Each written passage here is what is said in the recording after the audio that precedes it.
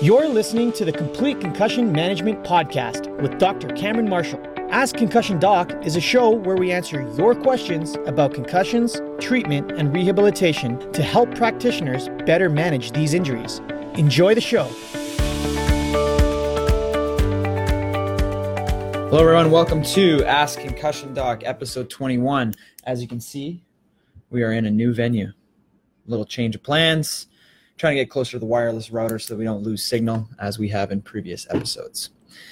Anyway, as always, I'm your host, Dr. Cameron Marshall, and today we have three questions. Two of them are actually more about rehab and treatment for persistent symptoms, and one is talking about a question we get tons of times. I actually got this last night from a parent. How many concussions is too many? So hopefully you guys learned some stuff today.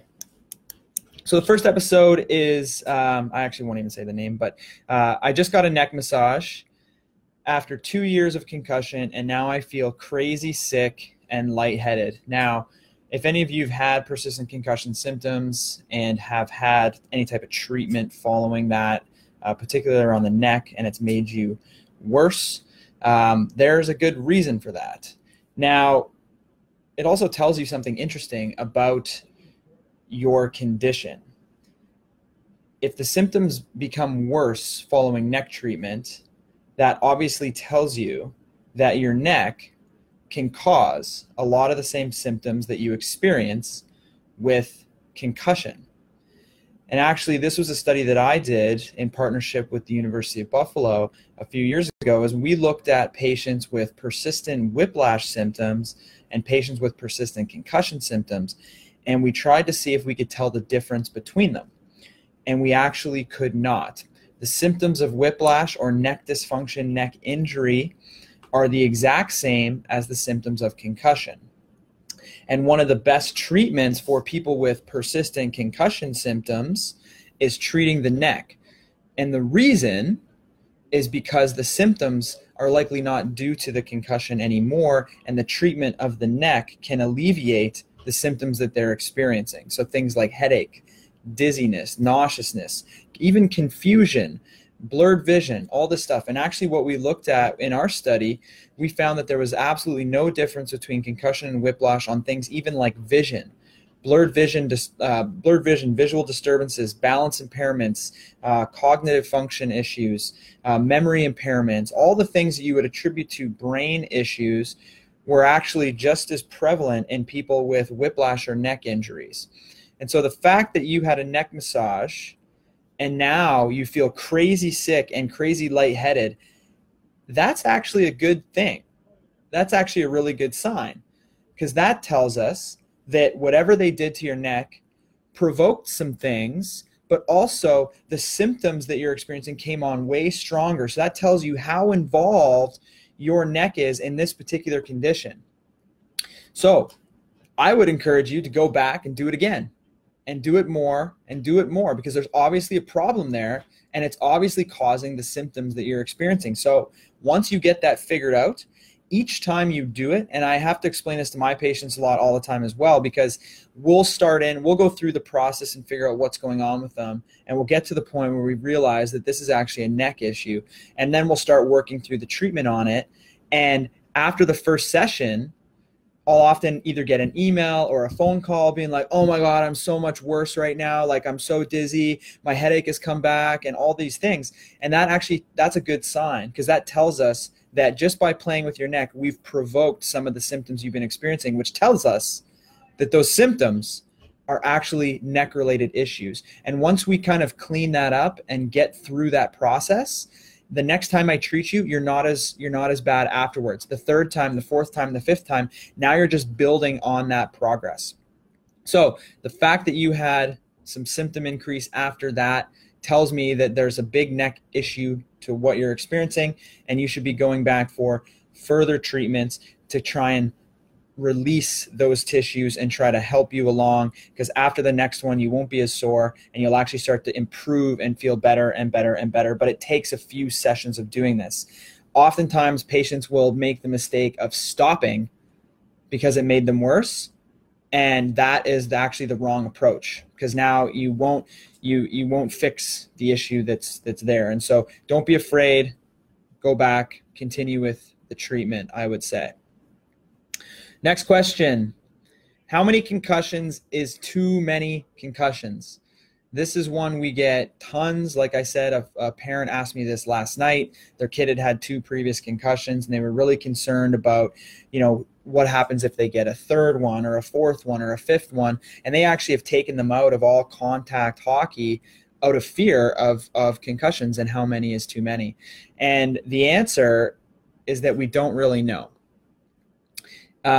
They used to say that if you had had a certain number of concussions, like 3 or 4 concussions, then you'd be like, pulled out of sports and whatever else. But there actually isn't a magic number for people. The best way to describe this, really, as far as what we know, it seems to be more related to not the number of concussions you've had, but the recovery that you've had between each of those concussions. So I'll take this back now to some of the animal studies that have been done in this area, where they will subject a mouse or a rat to repetitive concussions to try and see, what happens at various, time points of the recovery, et cetera, et cetera. And what they find is that actually one of my favorite studies to quote on this, I think it was Meehan, and this is a few years ago, but they had 3 groups of mice, actually 4 groups of mice. First group was, let's say, a sham group that didn't have any type of impact delivered. The second group was a group that had a concussion every single day for 5 consecutive days. The next group was a group that had a concussion every single week for 5 consecutive weeks. And the third group was a group that had a concussion every single month for 5 consecutive months. Now, the recovery of a concussion in a rat from an energy deficit, concussion causes an energy deficit within the brain. For a rat, that's about a 5 to 7 day kind of process, so about that 1 week mark. For humans, it's much, much longer. It's about 3 to 6 weeks, somewhere in there. Now, what the researchers wanted to see was what the long-term effects were and also what the acute effects were. The group that had a concussion every single day for 5 days was still impaired 1 month later compared to the sham group. And then even 1 year later, that group was still impaired compared to the sham group. The group that had a concussion every single week for 5 weeks tended to be worse, but it wasn't statistically significant. The group that had a concussion every single month for 5 months was no different than a group that had never received a concussion, both at the acute stage, 1 month after their final injury, and 1 year after their final injury. So we have no acute effects. We also have no long-term effects. So it's not necessarily the number of concussions you get. It's more so what the recovery was like between each of those successive concussions. Now, if we take that and say the animal recovery is a 5-day process, the human recovery is a 3 to 6 week process, the fact that we are going through this symptom-based approach to clearing people, symptom-based approach to injury management, means that we're constantly putting athletes at risk for having subsequent concussions during that vulnerable period where those injuries can be cumulative and too close together. Right? We want to be getting closer to that, 3 to 6 week mark before we're clearing an injured athlete, rather than what we're currently doing, which is the 1 to 2 week mark. That's right in the middle of that recovery time. That is when dangerous things are happening. And that's why I think we're seeing these problems in professional sports. What I always say is, do we have a concussion problem, or do we have a concussion management problem? It's my speculation that it's more a management problem. We are clearing athletes too soon, and that's why concussions are becoming a long-term problem for athletes as they go through life. So not necessarily the number of concussions you get, but what your recovery is like between each of those concussions, making sure that the athlete is fully recovered, not just from a symptom standpoint, but also from a metabolic energy deficit standpoint. This is when things like objective testing, comprehensive baselines, assessing various physical and cognitive levels can help you to understand when that person is safer to go back to their sport. Next question. How symptomatic should rehab exercises be with post-concussion syndrome? So like the first question, treatment of the neck made this person worse temporarily, right? This person should actually be going back and getting more treatment because they've actually uncovered the fact that their neck is probably contributing a lot to their symptoms. Now with this one, with other types of rehab in concussion, it's going to exacerbate symptoms. So vestibular rehab is going to make people symptomatic. Visual rehab is going to make people symptomatic. Exercise rehab is potentially going to make people symptomatic. Now, with the old school mentality of how we treated concussions was if anything caused symptoms, you got to pull back. Don't do it. If your symptoms are getting exacerbated, that means you're making things worse. The new kind of school of thought is adaptation and habituation. Whatever makes you symptomatic means that that's a problem for you, and you should probably be doing more of it so that you get used to it, so that it no longer causes symptom exacerbation for you once you get to the point. For example, if you're doing gaze stabilization exercises, if you were to look at a target and you're going to turn your head side to side, just like this, okay, that is going to be provoking for a lot of people with persistent concussion symptoms. If so, that means that your rehab should be this.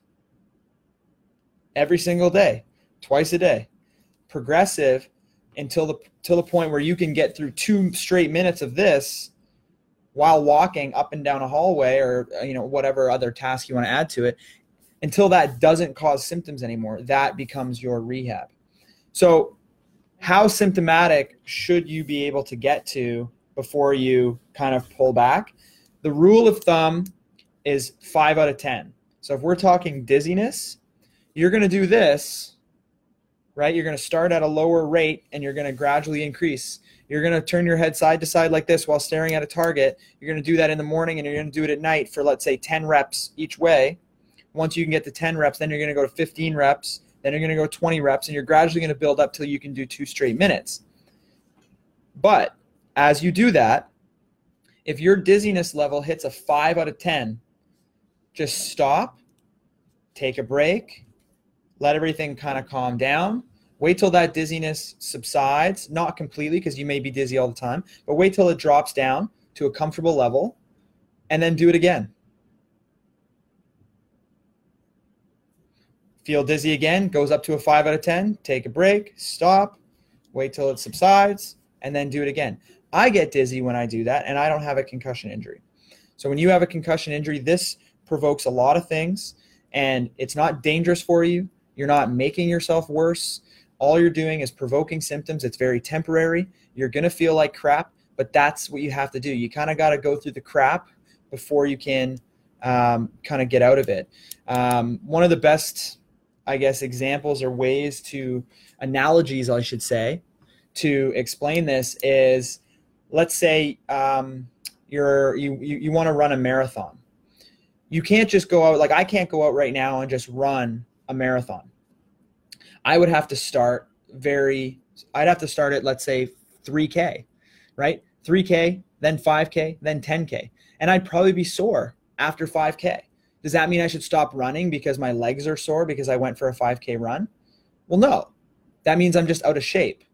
The next time I go for a 5K run, I probably won't be as sore. The third time I do it, I probably won't be as sore again. And I'll get less and less and less sore. And then 5K will actually be super easy for me. So then what I'm going to do, I'm going to bump it up to 10K. I might be sore after my first 10K, but then I'm going to do it again. And now I'm not sore as much. Then I keep going. Now 10K becomes easy for me. Now I'm going to go to 15. Then I'm going to go to 20. And eventually I'm going to be able to get up to my marathon. So people with concussion will take a look at this and be like, oh, this makes me dizzy. I'm never doing it again. That's the wrong approach. It should be, this makes me dizzy. I'm going to continue doing this until it doesn't make me dizzy anymore. So the rehab a lot of times for concussion is habituation and adaptation. Whatever causes you symptoms means that you should actually be doing more of it. And that's why seeing somebody who has training in this can help to guide you and help to reassure you when you have these issues. They can pick up where the issues are, what systems are involved, and then what's the rehab progression for you, And then when you're having these types of questions, you can actually lean on them to help guide you through the process. They're your coach. They're your trainer, right? They're your run coach. They're your personal trainer. They're your cheerleader. They're everything to you. So you make sure you find a good one. Make sure you find someone with, concussion specific training, not necessarily just training in one particular area like, cervical spine or vestibular or whatever. Try to find somebody who understands concussion injury as a whole. There's the 3 questions. Send us more. We're running low. We need more questions. We got to keep this going, keep answering the questions. So send us any questions you have regarding rehab, anything clinical based. See you guys next week. Cheers. Thank you for listening to the Complete Concussion Management Podcast. If you like the show, please subscribe and let us know by leaving a review.